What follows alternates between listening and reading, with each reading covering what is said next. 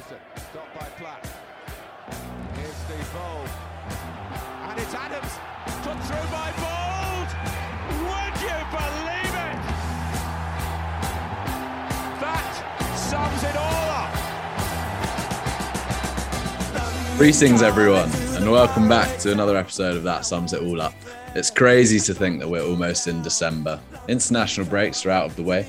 We've got some serious football festivities coming up, so it's time to dive into some much needed football discussion. Today's show, we've got Johnny back with us. It's crazy to think that the last time we were on the podcast, I think it was just before the Brentford game.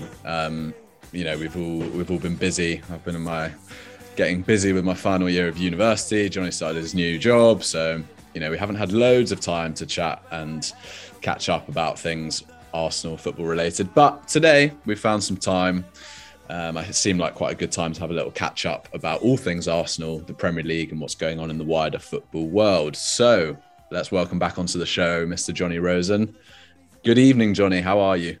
Yeah, I'm good. We were just discussing off air how busy life is at the moment. I can't believe it's been that long since we last caught up. I think, did we do one more recently? Maybe after the City game, or was it before the Brentford game? I can't remember. Honestly, I can't remember.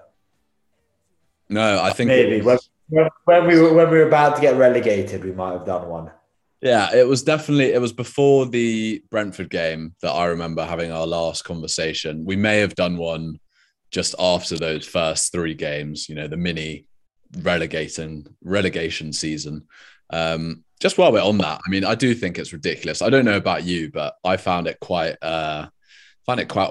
frustrating to observe the catastrophizing of the way we started the season. I know it was terrible, but everyone was losing their minds over the way we started it and saying that we were going to get relegated. And Arsenal fans were literally just completely fed up. And I just thought, you know what, there are mitigating circumstances to the start of our season. And, we hadn't, the transfer window hadn't closed at that point. We were still integrating various players. So I was very much like, we just need a tiny bit of time. I found it quite frustrating to see how quickly people were willing to sort of give up. But I guess that's just a testament to sort of the underlying undercurrent of being frustrated at Arsenal and, Arteta's bad period last year. I don't know what you made of our starts of the season and the reaction to it. I think looking back on it, we can very easily sort of compartmentalize those first three games and just say, look, that was literally half the team we have now. Also a COVID-ridden squad. And we were playing, the Brentford aside, we also played the two best teams in Europe, in my opinion. I mean, two Champions League finals from earlier this year. So I didn't expect us to get any points against Chelsea or City. I expected us to lose both those games. Fine, I expected us to sort of do a bit better against Brentford. But how many players had COVID that game? I mean, Aubameyang and Lacazette missed the game through COVID, but Ben White tested positive later and he had a terrible game. Do you think he definitely had the early effects of the virus during that Brentford game? I reckon a few other players did. Everything was up in the air. You look at our squad then, Balogun, Martinelli, Leno, was Kolasinac on the bench or involved? Pablo Marie, Rob Holding. Oh yeah, Holding was on the bench. Pablo Marie. I mean, it's just a different team. It's a completely different team. But and the players that actually did play really well for Arsenal that game, which weren't many, but Smith Rowe was the best player on the pitch against Brentford. Completely ran the game, and I remember watching it, and I was like, "Oh, he looks really good." Tierney looked good. Lo and behold, who's been for me our player of the season so far? Smith Rowe. Been amazing. I absolutely fallen in love with him even more than I did or cared to admit. He's just a fantastic talent, and as well as he looks like a great guy. But so I think it was a bit sort of catastrophic and sensationalist, our reaction, and also the wider sort of football community's reaction to our start to the season. It needed to be taken with a pinch of salt. And look, we've seen since then, we're on the longest unbeaten run out of any team in the league. We're the form team. Do I think we'll get a result at Anfield tomorrow? Definitely not. Definitely not. But, you know, we also were never going to get relegated. So swings and roundabouts, really. Absolutely. I think, yeah, just before we get into what's been going on in the football world just now, I think it's crazy to think at the way we started the season. And, you know, before those 3 games, we hadn't signed Aaron Ramsdale. Ben White was, you know, he was unwell with COVID, and you can't really expect him to come into a team that was so, you know, I mean, it was constructed by players that no one wants to see around the club anymore. You know, do you remember the back 5 at Manchester City? It was laughable. It was Cedric, Callum Chambers, Rob Holding, and Kolasinac, and Pablo Mari or something like that. I mean, And Bernd Leno. It's like, well, you know, and then Xhaka got sent off, and it's just like that is nowhere near where we are now because of the players we've signed, because of the momentum we've built. And I think that's what upset me at the beginning of the season, that everyone was so willing to write everything off and disregard the mitigating circumstances and not hold on to the fact that, you know, this was not what our season was going to be like. But look, I'm so glad that we managed to get through that sticky patch, and, you know, things are looking good. But before we start on a bit more of an in-depth discussion on that, let's just put ourselves in the context of where we are now. So obviously international break, which obviously is very dull normally. And for me, I think it does provide this break from the Premier League and football in general, which I know a lot of people don't like, but the excitement that I feel on, you know, we're recording on the Friday evening before the games kick off tomorrow with Chelsea Leicester. I'm really excited for the Premier League to return. So I guess it's sort of a nice thing. England had a couple of, I think it was 2 games. And Harry Kane scored 7 goals or something, which I've got absolutely no interest in seeing. But from an Arsenal point of view, it was lovely to see. Obviously, Bukayo Saka's sort of well established now in the England setup, but Smith Rowe made his debut, got the late call up because of an injury to, I can't remember who it was exactly. And Rashford, might have been Rashford.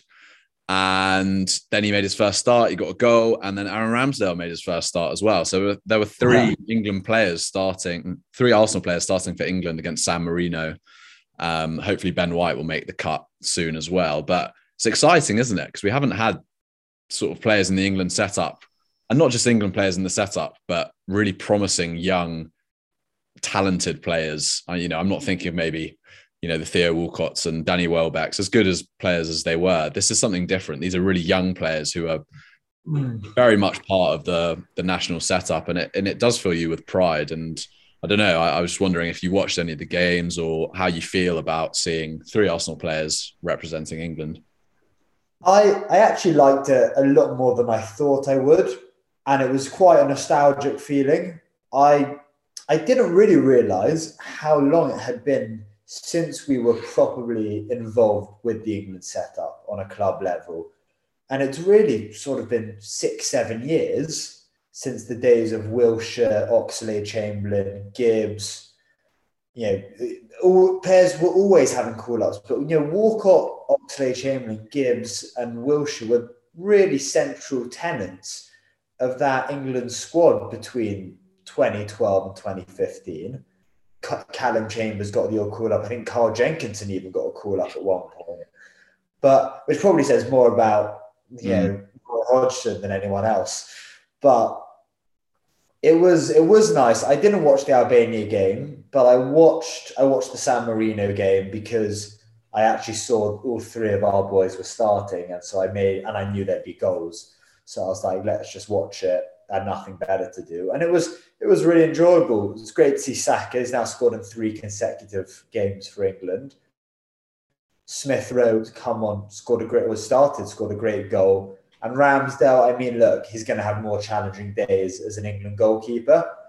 But I think out of everyone, that position is really there for him to take and reclaim as England's number one. It's been a long time since the days of David Seaman and since the days that we had an Arsenal and England number one. But I do think it might not be before the Qatar World Cup. It might be after. But I think by the next Euros, Ramsdale will firmly be England's number one. And I would be surprised if Saka and Smith Rowe, now they've started to establish themselves in the setup, don't maintain their positions. And Ben White, in due course, I think, is having a much better season than Tyrone Mings and Connor Cody. I think he's a better player than definitely Connor Cody. Tyrone Mings is a different sort of defender, and is very good in his own right. But Ben White's been fantastic, really, since he came in. So, yeah, it's really nice having those guys involved, and it does make you more connected to the England setup, because I definitely drifted away from it. I don't know about you, for a while.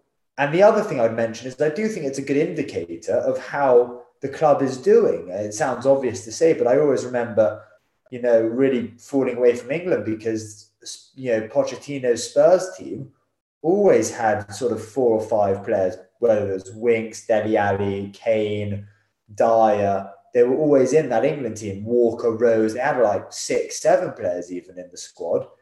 And so it's good to see our boys get their chance, and I think it will help them progress as well. Absolutely.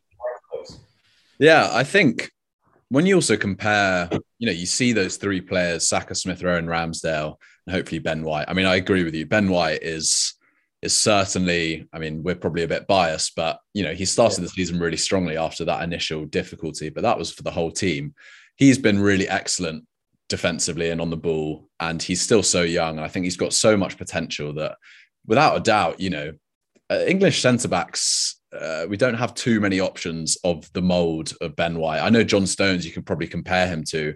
John Stones, he has started playing a bit more for Manchester City, but, you've got Connor Cody and Tyrone Mings. They're not long-term options. Harry Maguire sort of, he's a staple part of that back line. Ben White's, what is he, 23?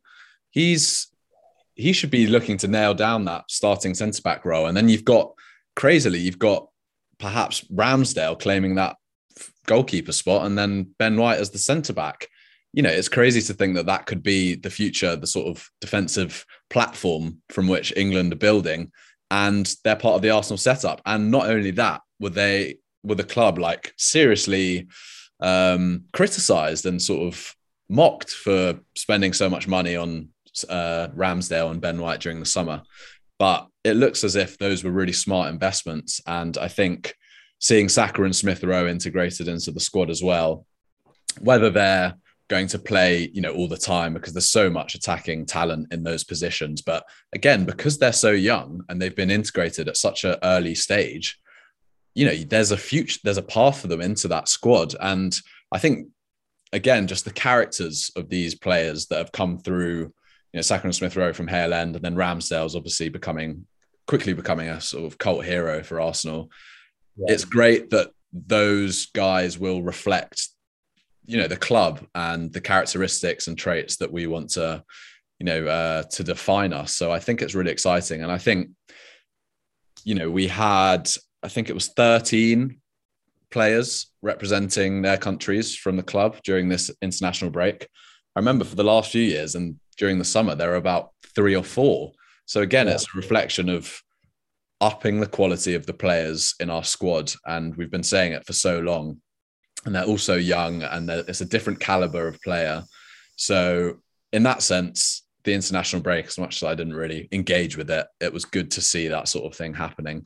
The only slight concerns we have from the international break, I mean, Thomas Partey was unable to travel to link up the Ghana squad. I don't know, I think he will play against Liverpool, but Arteta was rather coy about it in his press conference today.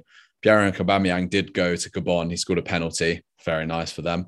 And then returned early, and apparently it wasn't planned. And Arteta was, again, quite coy. He said that he'd have to assess both of them. So I'm sure that we will be hoping for them to return in time for the Liverpool game on Saturday. Was there anything else that you wanted to add just on the international break and Arsenal players before we get into sort of just assessing where we are as a team right now before heading into the Liverpool clash? Not much. Just going off of what you were saying, completely agree with it in the sense that seeing all our players get call-ups was really promising. But also what, to factor into that, I think you said 13 players were called up to their respective national sides. Bar Ben White, all the other 5 of our new signings were all called up. And obviously they weren't Arsenal players sort of this time last year or over the summer during the Euros. So they wouldn't have been, recognised as obviously Arsenal players when they were called up then. Tomiyasu with Japan, or Tavares with, it's not Portugal's first team, but the under-21s. Odegaard's obviously the Norwegian captain. So it makes a difference when you're bringing in players who already sort of have some international pedigree to a certain extent. Although I did see Cedric got a call up to Portugal, which I always find fairly confusing. I saw him training and posted on Twitter something. I think he got a call up to Portugal squad. Surely not.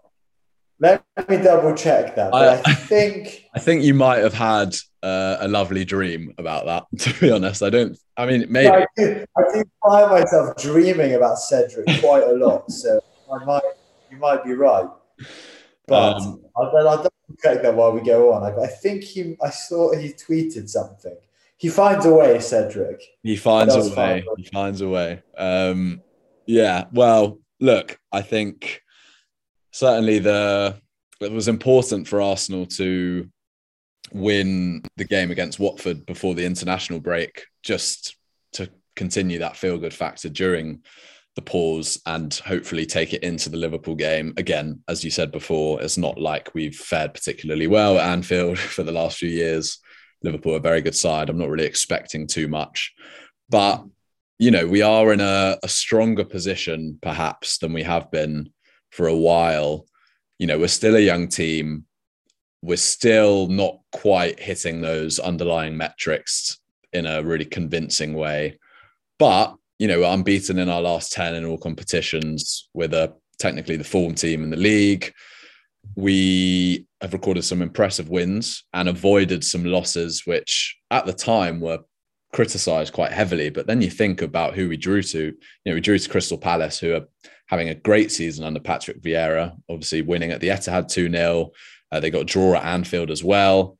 They're sort of one of the best defensive teams in the league too. And then Brighton, who held Liverpool to a draw, and they're also a very good side. So it sort of does reflect the strength of the rest of the Premier League, and perhaps those games against, well-drilled, experienced teams against a less well-drilled, perhaps inexperienced team, because we are the youngest side in the league on average. But all the new signings have integrated really well, which I think we noted before, but it's such a positive to see, and the type of players, all young, as you were saying, all representing their countries, all got a certain characteristic, a leadership trait. You think of Albert Sambi Lokonga captaining Anderlecht beforehand. He's just got called up to, the Belgian squad recently for the first time. Odegaard, captain, Tavares integrating into the Portuguese setup. Tavares has been absolutely sensational, I think, since he's come in for Kieran Tierney.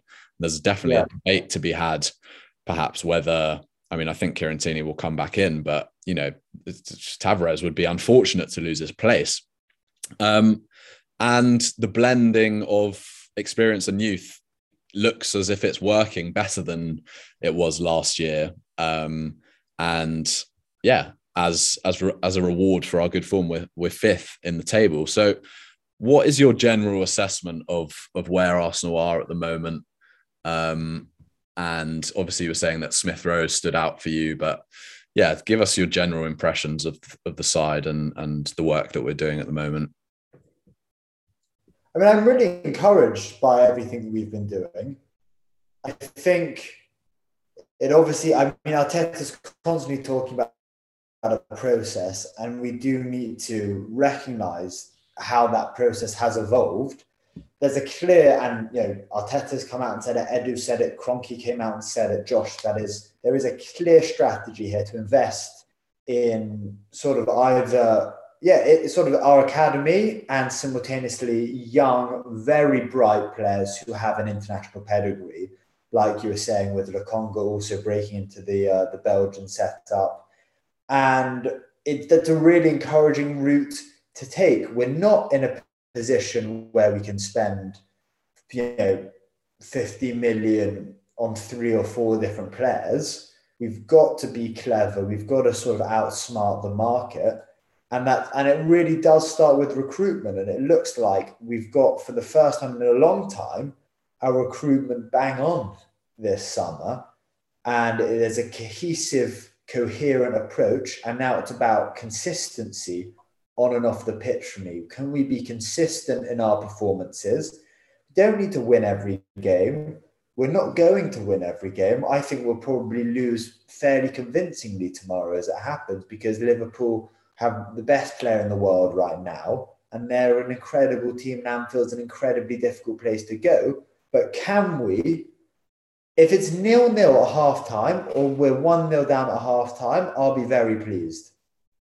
Because that's something we haven't done for a long time at Anfield or the Etihad, is actually go into these games in the second half with the opposition thinking, well, actually, we need to be playing our A game here in case we can't let them have a chance. They get back into it. It's 1-1 or they go 1-0 up.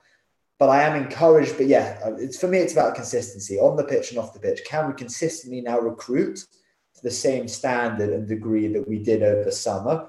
Can we begin to consistently sell well as a club?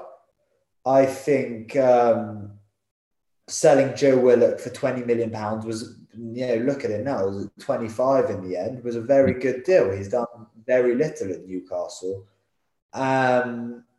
There's, Fiorentina want to sign Torreira on a permanent deal. I think we've agreed a fee of 15 million euros for him. It's not the best fee, but, all the markets have been impacted by the pandemic and all the leagues have been. So while I'm encouraged, I do want to see us maintain this level of performance on and off the pitch over a longer period than, say, 3 months. But I think we both would have jumped at being 5th sort of going into December or end of November, given the fact that this time last season, I think we were sitting 16th in the league. And you and I will remember very well, it was sort of backs to the wall. What is this project happening? Where are we going with Arteta? Pepe wasn't getting a look in. I mean, you and I personally, we were watching a lot of the games together in Edinburgh at the time. We were just sort of astounded by how badly wrong everything seemed to be going. So when we sort of zoom out and look at how things have evolved in a year, you have to be encouraged, don't you? Yeah, absolutely. And I think a big part of that encouragement is that the club have identified how they can slowly start to strengthen, the dynamic between fans and players and the club by investing in younger talent and not sort of looking for these short-term fixes in the market that are mistakes. And I think, Willian was obviously a big mistake, but at least they acknowledged it and got rid of him sort of as soon as they possibly could. But yeah, identifying that this was the project, this is the youth project, this is what fans can get behind. There will need to be a bit more patience. There will be times, look, if we revert to not winning any of the next 5 games or something like that, then the questions will arise straight away. I don't think the foundation is solid enough to sort of to withstand pressure at the moment. But I think it's encouraging to see that we might be on our way to developing a side that's capable of putting together a consistent run of performances, that when things get tough, it's easy to stick together and you can come back from a loss. And that's what we need to start doing. I think let's just, as we were talking about Emil Smith-Rowe earlier in the show, he has started the season exceptionally. And as we saw last year, you could sort of really attribute our improvement of performances to when he came into the side at Christmas time. I mean, it's crazy to think that he's not even yet reached, I think, 50 first team games for Arsenal. And, he's already got his England call up. He's scored, I think, 7 goals in all competitions this season. He's shooting more. He's creating more chances. He's receiving so many plaudits. He's being thrown into the limelight, and he seems a very humble, sort of just very young player. How lovely is it to see him sort of break through in a way that, we sort of only recently saw with Bukayo Saka, and to see them do it together, I think it's so lovely to see, isn't it? Yeah, it's really amazing. And they are the two sort of poster boys for this project and the stars of our squad. I mean, I know that Aubameyang and Partey are really top class players, but they're the future of Arsenal Football Club. You mix in a bit of Martinelli and Gabriel and White, but it's Saka and Smith-Rowe, and they've been sort of, nothing short of astonishing, their rises, both of them. But Smith-Rowe, I think, in particular, deserves a lot of credit because he's come through slightly more obstacles than Saka. I think Saka was always sort of sounded out as this could be generational talent in the academy. He didn't suffer from injuries in the way that Smith-Rowe did. Broke through under Emery. I mean, I remember him scoring that sort of cracking goal against Frankfurt from outside the box, what was only sort of second Arsenal appearance, and was just sort of took everything in his stride from there. And although he's actually younger than Smith-Rowe, I think he comes across a lot older and more mature and sort of wiser in the way that he holds himself. Smith-Rowe, despite being a year older, is more sort of immature, not in a bad way, but just in a physical sense and experience-wise. Yeah. But I do think if you look at Smith-Rowe's career, I mean, he was playing, I remember him scoring a fantastic goal against Atletico Madrid in pre-season. God, it would have been 2017. So sort of 4 years ago. And then he had injuries. He went to Leipzig and he never got a look in at Leipzig because he had injuries and didn't settle well. Went to Huddersfield, got some good game time, but came back, injuries, and really was stop. And it could have gone the complete other way for Smith-Rowe. We could have been talking about sort of another Akpom or something, or a Benicophobe. And, bit of luck plays into it. But, since Boxing Day, he's probably been, if not one of our top 3 most important players. And it's great to see. It's exactly what Arsenal Football Club are about. Absolutely. And I think it's such a source of pride, obviously, when we see the young players coming through the academy, and we've started to reap the rewards of, the strength of Hale End, selling Iwobi a few years ago, selling Joe Willock, who both contributed decently to the side, and then we chose to sell them at the right time. We've got Ainsley Maitland-Niles, who is looking like he will play a part this season, which is quite nice to see. But then we've got these 2 players, Saka and Smith-Rowe, who are just they're so unique in the fact that they are so young and so inexperienced, in inverted commas, yet they are taking everything in their stride. They're so humble. They've got the call up to the England squad, and they are almost reminding everyone of Arsenal Football Club as a place that produces these exceptional talents of attacking flair and just understanding of the game and maturity on the ball, and that can score goals and create. And I think it's so important, and we're so lucky to see that, because I think it really puts us back in touch with the identity of the club. And I think that's a big thing that, we've lost for a long time. And I think it's so lovely to see them coming through and being appreciated by everyone else as well now, because, for a long time, even just before the Euros, when Saka was not sure whether he was going to make the squad, a lot of people didn't really watch Saka that much because Arsenal had sort of fallen down in the league. And now people are starting to, after him playing a big part in England's road to the Euros final, people recognise him as a great player. Smith Rowe as well, like they're getting the credentials and the merit that they deserve. And it's nice to see Arsenal sort of slowly starting to move back to that position of a place that young talent can thrive and we can put out a competitive side. I think it's so nice after so long of almost sleepwalking into decline, which brings us nicely on to sort of not in a derogatory sense, but the Arsene Wenger sort of news and all the press and film release that's been going on recently.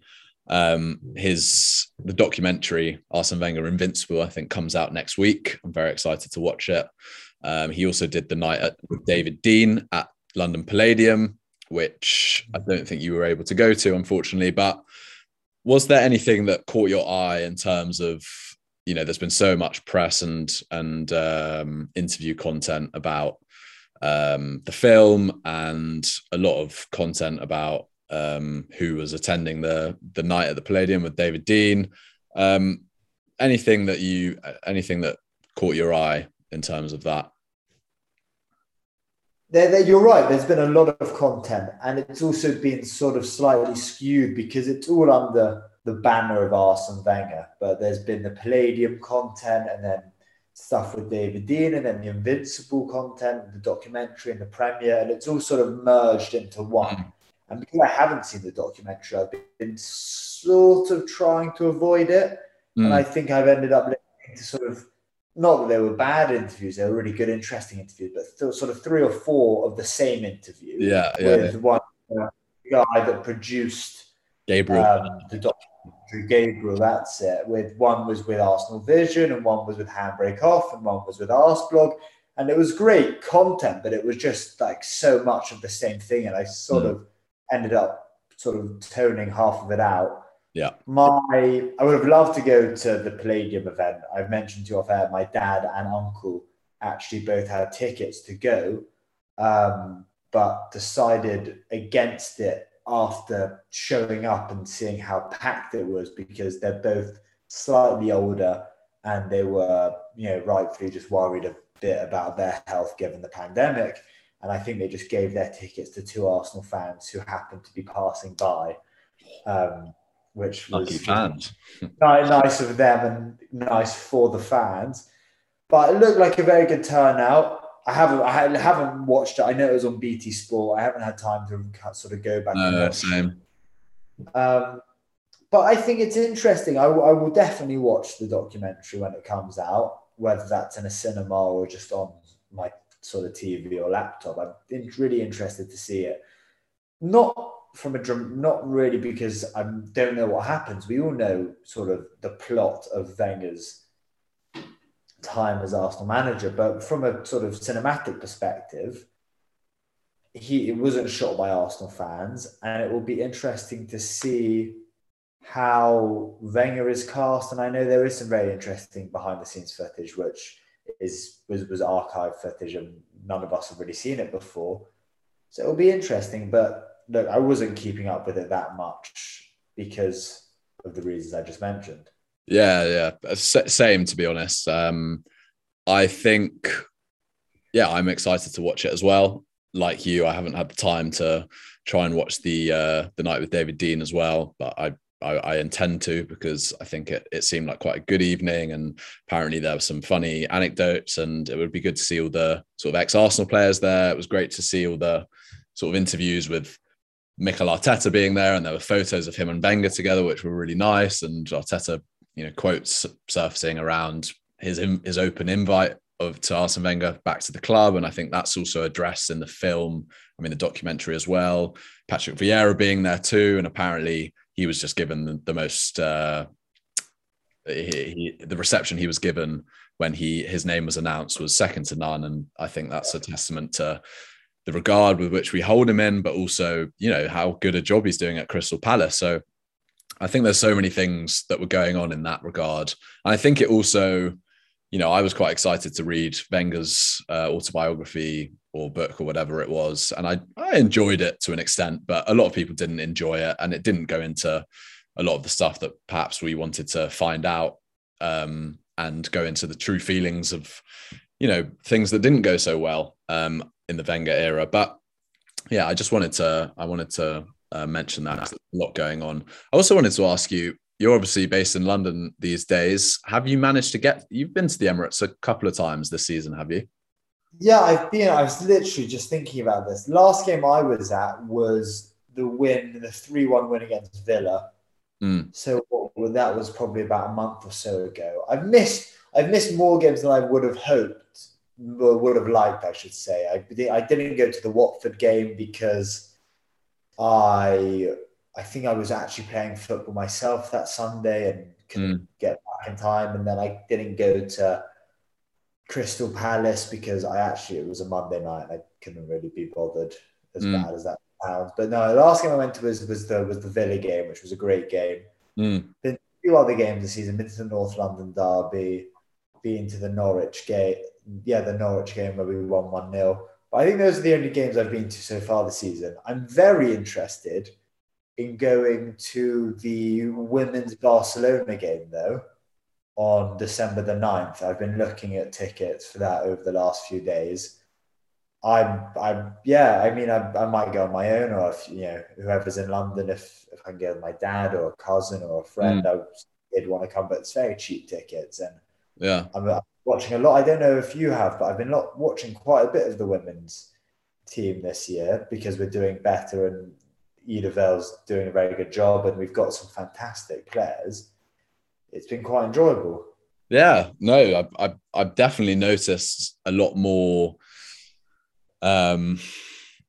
people taking more note of what the women's team are doing, just all over the sort of news channels and, on Arseblog and The Athletic. There is more coverage of the women's game. And I can't say that I've watched too much of it, but I'm certainly more aware of the state of affairs on the women's game compared to perhaps last year or something like that. And I think if I was back in London, I don't think I'm quite back then, but if I was back, I think I'd definitely try and go to that game because it's obviously at the Emirates and it's against Barcelona and Champions League. How long has it been since we've been to a Champions League night? But yeah, I just wanted to ask you about the Emirates just because I'm hopeful. I think I'm going hopefully to the West Ham game, so I'm really excited to go. It's been a long time, and of course we're going to try and go at some point together when we can find a date. But yeah, it's just, I'm sure it's been really nice for you to be back at the Emirates. And I've heard the atmosphere at points has been really electric in that Aston Villa game. Just even in the sort of tighter affairs as well, the celebrations of the equalisers and, the tight games against Norwich and Watford as well. I think even just building that relationship back up with the fans and the players and the club, I think is really important. Definitely. I would say that obviously the Emirates isn't renowned for being the most atmospheric of stadiums. It definitely had its moments. The Arshavin against Barcelona, the Henry goal against Leeds, Welbeck against Leicester, but there's sort of pockets of moments every season or so. What I would say is from the few games I've been to this season, there's been a great atmosphere consistently. I mean, that Norwich game, we were playing off the back of 3 losses. We were playing well, but we weren't dominating. But I tell you what, the fans were singing non-stop. We won the game 1-0, could have been 2-0, could have been 2-1, whatever. But we were just very supportive of Arteta and the team, and there was very little agitation in the crowd, which was important. And it's allowed, I think, us to build on that because I think it's probably the best atmosphere consistently over a period of time the Emirates has experienced. And there's no doubt that the pandemic pause has played into that because, I wasn't really expecting to be as nostalgic and as sort of almost emotional going back to the Emirates this season, having missed it for nearly 2 years, as I was. On top of that, they're doing, I think, the buy one, get one free pint at the Emirates, which definitely helps if you drink before the game. And so it's all tied in very nicely together, and it's coincided with a good run of form, which is the main sort of variable, is can you actually get a result and play well? And if you can, atmosphere will be better. But it's been really enjoyable, actually, the games this season, other than the queuing. The queuing is definitely noticeably worse. I know you've probably heard this from other people as well. But yeah, there's always going to be some, rather it's the queues and the results. Yeah, definitely. Yeah. Well, let's move on quickly to talking just briefly about the Premier League as a whole and what's been going on.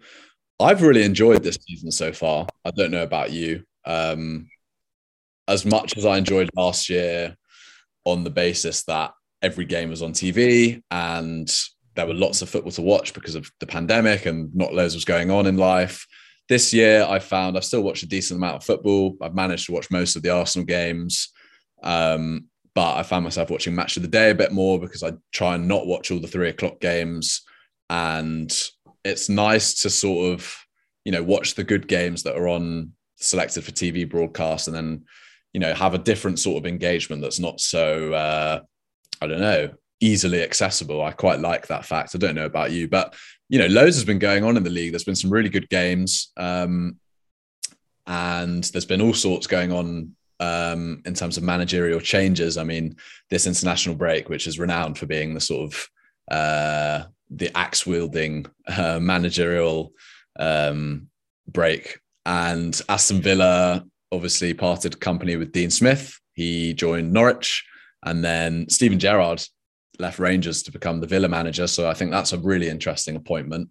And then Newcastle, obviously, we haven't touched on the takeover, but I think that's, so much to talk about there. It's a whole other podcast. Yeah, exactly. And maybe we'll do that at one point. But they've got Eddie Howen, which I think is a suitable appointment for their current predicament. Then obviously Spurs appointed Antonio Conte after Nuno Espirito Santo's sacking. Watford brought in Claudio Ranieri. So it's very exciting. All these really sort of well-renowned, tactically adept managers coming into the league. So you just want to have a word on sort of the strength and of the Premier League and all these managerial changes. Definitely. I mean, I'll go back to what you said just now, though, about sort of the accessibility of the games and sort of comparing this season with last season.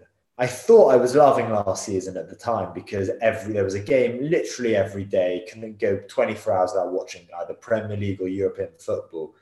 But when I look back on it now, I think, wow, did I actually enjoy that? Or was there just nothing else for us to do because of the state of society due to the pandemic? We were just sort of put in this sort of hamster wheel of ongoing repetitive football. And actually, the game sort of became a bit monotonous and cyclical. And it all blended into itself. Whereas I found myself this season, it's a Friday. I'm more excited for the weekend to watch the football, the conferences. I'm sort of like, right, this is going to be fun. The weekend's here and there's more to look forward to. And it definitely helps that I think the season started really interestingly. No doubt, City, Liverpool and Chelsea are the three best teams in the league. But actually West Ham have been brilliant and they're right up there and the table doesn't lie. Out of nowhere, we've already spoken how we've sort of come back from 20th to 5th in 2.5 months and are now 2 points off top four. Go ahead of Liverpool if we win, but let's not be unrealistic. And it's a really competitive league. And actually, those managerial changes you mentioned only add to it, and they only make things more interesting. I think there's already been as many sackings this season as there were in the entirety of last season. So it says something about the fact fans are back in the stadium, pressure's sort of kicked up another notch, and clubs are having to be decisive again. I'm really surprised Ole Gunnar Solskjaer hasn't been fired. Very, very surprised. Not because I don't think he's a good manager. And I know I'm going off on a bit of a tangent here, but I just don't think he's good enough for that squad. He's got a world-class squad, and actually they made a mistake there by not getting Conte in.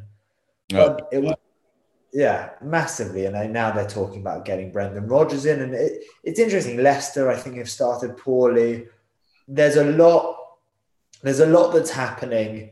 Not all of the promoted teams, but Brentford have come up, and they've been pretty competitive until the last few games. It's been really good, and I'm hoping it maintains. Where you go end of December through to March, and it's non-stop. There's no international breaks. The Christmas period, bring it on. I'm really, really excited for this period. I think it's for most football fans, it's sort of our favorite time of the year. So it's great. Yeah, I completely agree with you, and I think it's been really nice to see. I mean, from an Arsenal point of view, I think maybe that contributes to it as well. We don't have those Europa League games on a Thursday, and I know we all want to be playing European football, but I think that also makes the anticipation of the weekend a bit more exciting. Like you, I think it's nice to look forward to a game as a spectacle in itself, and not have so much football to watch that the novelty is reduced. And I think it's nice that that's kind of returned this year. But yeah, I've loved this season. I think just on Ole Gunnar Solskjaer, I mean, obviously everyone knows that he should not be in the job, but at the same time, it's almost not surprising. Like, I'm not surprised that he's still there because of the way in which Manchester United are run. I'm also pleased at the fact that he didn't go to Manchester United, because they would have got a good manager. And the fact that he's gone to Spurs doesn't, that there's an upside to that. But I also know that he'll be there for a maximum of, say, 2 to 3 years. He is a win now coach, and look, I think there's only so much maybe he can do, touch wood, with that Spurs side. I know he'll get the best out of Kane and Son probably, but I'm not too worried in terms of, which is a testament to sort of the strength of the Arsenal project, in my opinion, is that I'm not worried about what other teams are doing. I can get on board with what we're doing. And I think for so long we've been worried about what everyone else is doing and trying to keep up with everyone. I think the club were also showing that was their sort of undoing. They were trying to keep up with everyone else, whereas actually we really needed to just look at ourselves and start focusing on what we needed and the position that we were in. But as you were saying, West Ham have been excellent. They've been a big part of the enjoyment of this season. I mean, Mohamed Salah, as you mentioned earlier, best player in the world at the current moment in time. He's been at nothing short of sensational. The goals he scored against Manchester United and Manchester City, and another one which he scored, which was absolutely sensational against Watford, I think it was. Manchester United as a spectacle as well. Obviously, the whole Ronaldo factor, and that not quite going so well, and getting smacked by Liverpool. There's been so much going on, and I think just having fans back around and it being less intense from a viewer point of view, I think has really contributed to my enjoyment. And yeah, I'm so excited for the festive season. It's not going to feel as intense maybe as it did last year, just when you're watching every single game on a Saturday. You're watching the 12:30, the 3, the 5:30, and the 8 o'clock, and then there's 4 games on a Sunday as well. It's too much. It saturates your enjoyment of the game. So I am excited, even though Arsenal's festive schedule is looking a bit more tough perhaps than the last few games, but we'll get on to that. I just want to preview now the Liverpool game. So we're recording on the Friday, and we're playing Liverpool at the 5:30 tomorrow. And again, it's like, I'm really excited to watch the game regardless of whether it goes well, just because it's been a while since Arsenal have played and we're in a good run of form. What do you make of, how do you see the game going into it? You can touch on Liverpool's form, and we'll think about who we think might start and what we do and don't want to see. So give us your general impression. It's weird because I keep thinking about Liverpool as a sort of opponent and their form coming into it. And I guess the thing an international break does do is it sort of wipes everyone's form clean to an extent. Not to say that we haven't been on good form and we won't be on good form, but it's more like there's been a nearly 2-week break. And actually, as we sort of saw with losing our first 3 games, then going into an international break and then kicking on from there, it does give you that opportunity. And so that, although I want to be like, well, Liverpool weren't in the best of form because they threw away a 2-goal lead to Brighton and then they lost 3-2 to West Ham. They also scored 5 goals against Diego Simeone's Atletico Madrid team over 2 games and beat United 5-0 at Old Trafford. So I can't really try and sort of justify that they weren't in the greatest form, but they've been in great form probably for the last 3 years, sort of on patch of bad form every now and then. And I think it will be our first real test, because the City and the Chelsea games, as we've spoken about, it was practically a different team and they weren't tests. We were just bowled over from sort of minute 1. I'm hoping that this is a test and that this tests our new team, a team with a proper back 5. Partey, I think Partey will play. I know we mentioned injuries earlier. I don't know about Aubameyang. He's obviously being assessed, but it will be a really, really strong test, and it will be good for our young team to experience, Anfield. It'll be dark, it'll be cold, it's a November evening. And look, I'm not expecting us to get anything from the game. I think they're better than us man for man in all 11 positions, basically. But I would just be blown away if we could come away with a respectable result. If we're not playing for pride with 60 minutes to go.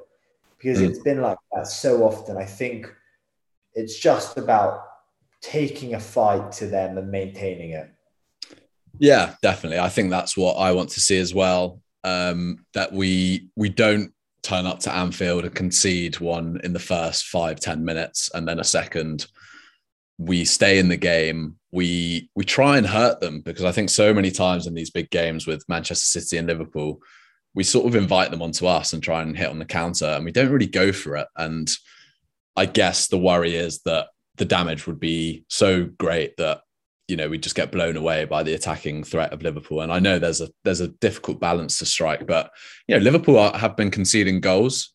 We've got a direct, pacey sort of attack at the moment that is capable of hurting on the counter attack and stuff. And I really want us to try and give it a go, as well as retaining that solid defensive foundation that we've seen over the last sort of couple of months. And I think with Aaron Ramsdale and Ben White in the team, I think the upgrade in that regard to say Bernd Leno, and I know David Luiz was there last year and he could do a lot of the stuff that Ben White does, but I think both of those players, hopefully, it might still be too early for them to go to Anfield and produce complete masterclasses, but they have the capacity to hold us in the game from a technical point of view. And I think so many of our players, I was thinking today about whether we want to go on the counter attack, maybe Pepe starts, but there's no chance that Pepe plays, because we've also got these players up front that can really hold the ball. I mean, Aubameyang not so much, but Saka and Smith Rowe's capacity to receive the ball and retain possession, they're such like complete players. I think that is what I want to see. I want to see a more complete performance where the strengths of our team and of our players come through, and we give Liverpool a bit of a test, because, as you said before, recently at Anfield and at the Etihad, and even when Liverpool comes to the Emirates, it's a walkover. Like we don't put up a fight, or we just try and sit in and have like one chance or something like that. So that's what I'd like to see. But who do you think is going to be in the starting lineup then? Just before, yeah. I think it will be a very similar lineup to the Watford game. I think the only changes will be, I think Tierney will start, because I think defensively he's slightly more solid and experienced than Tavares, and that's Mo Salah's side. So, I mean, in a way, it wouldn't shock me if Arteta did go for something crazy like sort of a back three of Tierney, Gabriel, White, and then had Tavares as a wing back to just really solidify that space where Salah and Trent will be looking to sort of do the most damage. But I think that's unlikely. It's definitely an option, but I do think it's unlikely. I think we'll see the sort of 4-2-3-1 we've seen most of the season, which is also a blended 4-4-2 in possession with Lacazette. I think Partey will come in for Maitland-Niles, and Tierney will come in for Tavares, and the rest will be the same: Gabriel, White, Ramsdale, Tomiyasu, Smith Rowe, Saka, Aubameyang, Laka, and it's a good team. It's definitely a good team. It's a much better team than we've had for a while. Definitely, and I think also, it's nice to know that we actually have, as much as Tierney might come back into the team. I recall Tierney struggling quite a lot. I mean, I know Salah's excellent, but Tierney tends to struggle against Salah when we play against them. I always seem to, I recall him, just getting turned over. I still think he's probably is more experienced and a better defender. But, I wouldn't be too disheartened if Tavares retained his place. Likewise, Partey fit, he starts, and then, you probably have Lokonga in alongside him. But Maitland-Niles has definitely the attributes that you sort of want in the team against the Liverpool side. He's quick, he can win the ball, he's athletic, you can double him up on either side, perhaps. If you were thinking of going to a back five, you're not necessarily going to play Tomiyasu as a wing back. So I don't think he'll do that. I hope he stays to the back four and keeps it sort of similar. But it's nice to know that we have those athletic, dynamic options. And that sort of characterizes our team a bit more these days, which I think is what you need when you go to a place like Anfield. You need people who can move with the ball and compete physically and absorb the atmosphere and the intensity with which Liverpool play. Exciting, I guess. Definitely. I also think, I'm just on that briefly. Yeah. For the first time, we've actually got a team that can compete sort of over sort of 10 to 20 yards with that Liverpool team in terms of pace.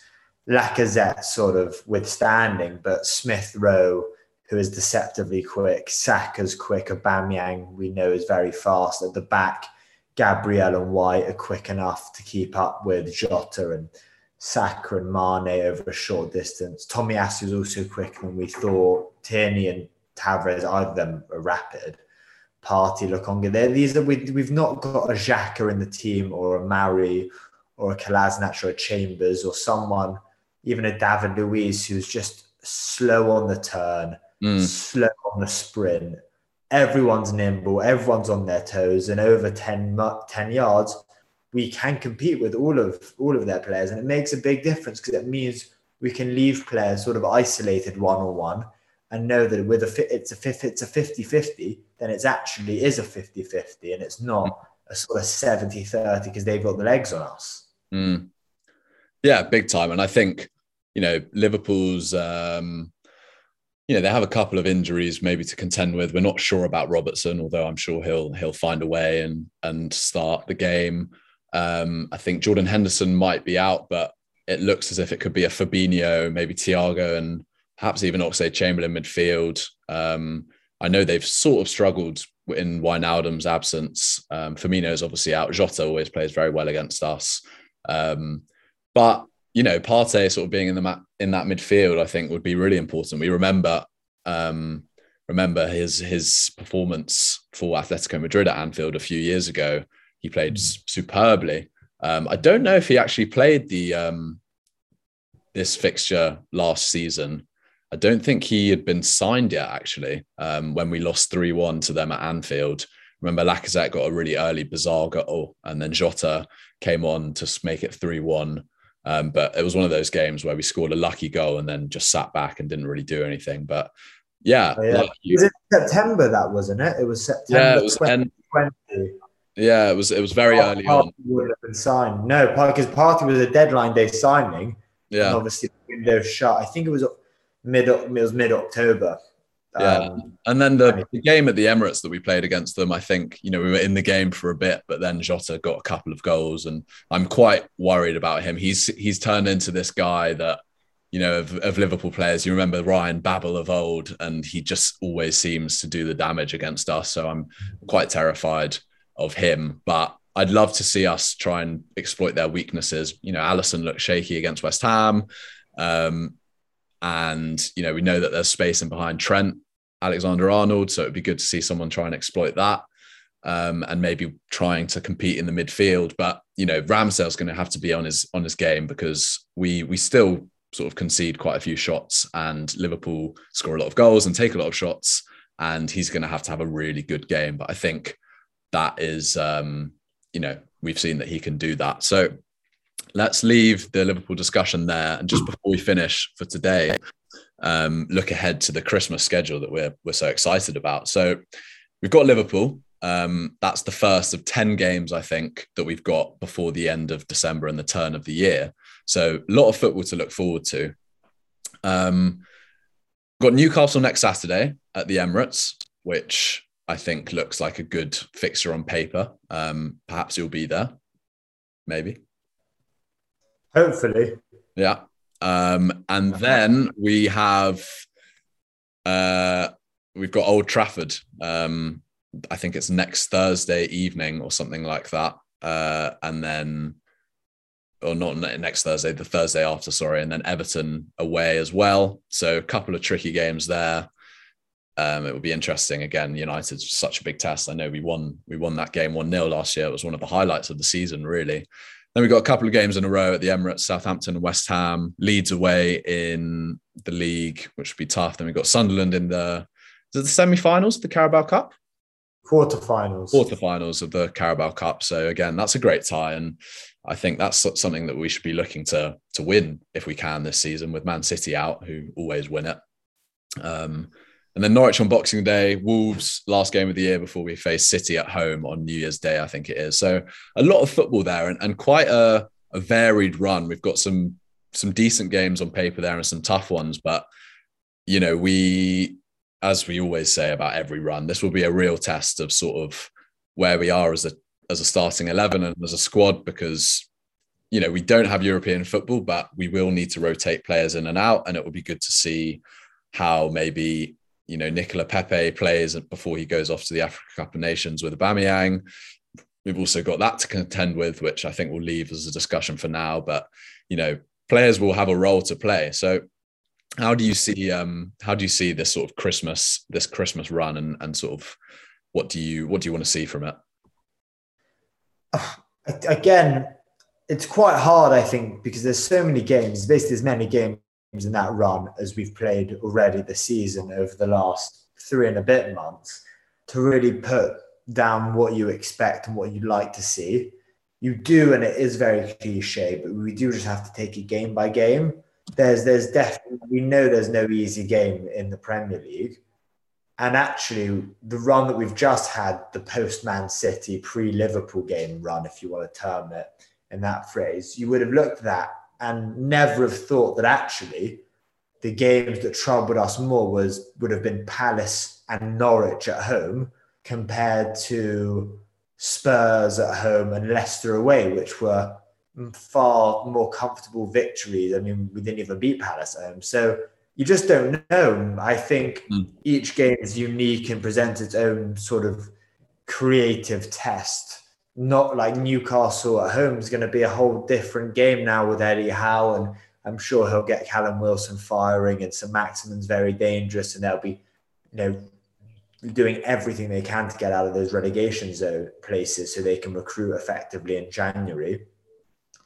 I just don't know. I think the only thing that we've got in our favour is we don't have European football during this period, so we will have a bit more recovery time over the next sort of fortnight, while there's still group stage games in the Champions League and the Europa League and the Conference League going on, which will hopefully enable us to really kick on from that sort of early to mid-December period until New Year's Day, where it really doesn't stop. But the other thing is, if we beat Sunderland, which I am expecting us to do, we don't have that sort of 2-week gap at the start of January, or that week and a half gap at the start of January, which most other clubs will have, because we'll have the 2-legged semi-final in the Carabao Cup and the FA Cup third round.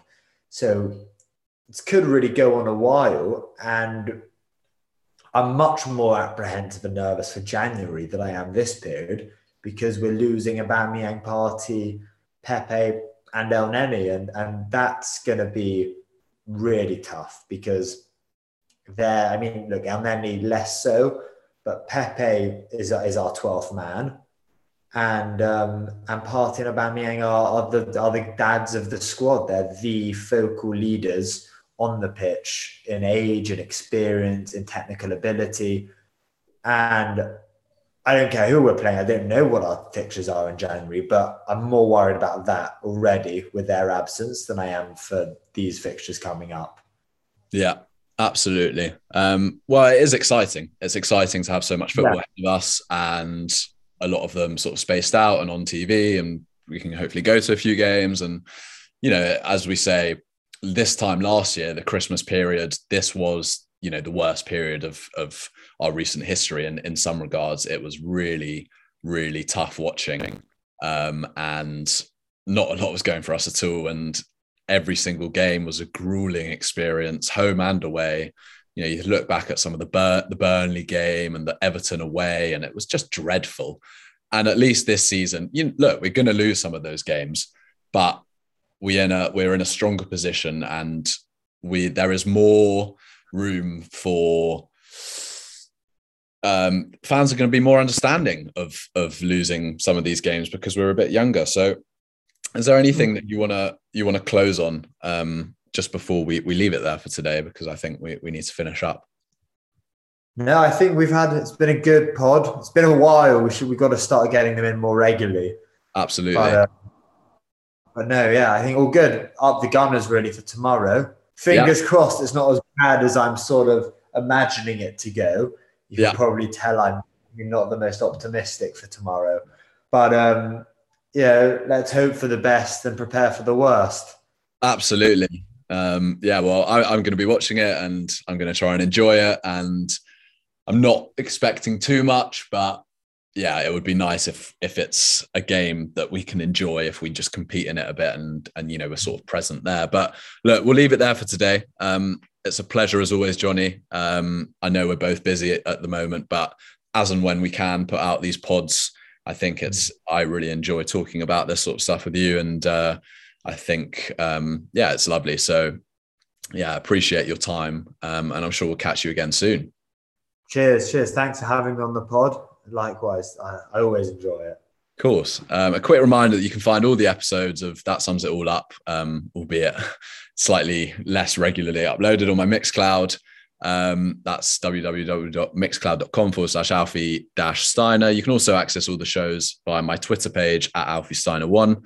You find Johnny on Twitter at JohnnyRosen1, and be sure to follow Football Transfer News on Facebook, and Football Transfer News _official on Instagram. As always, thanks for listening. Exciting times ahead of the return of the Premier League. Enjoy your weekend, and until next time, take care. Goodbye.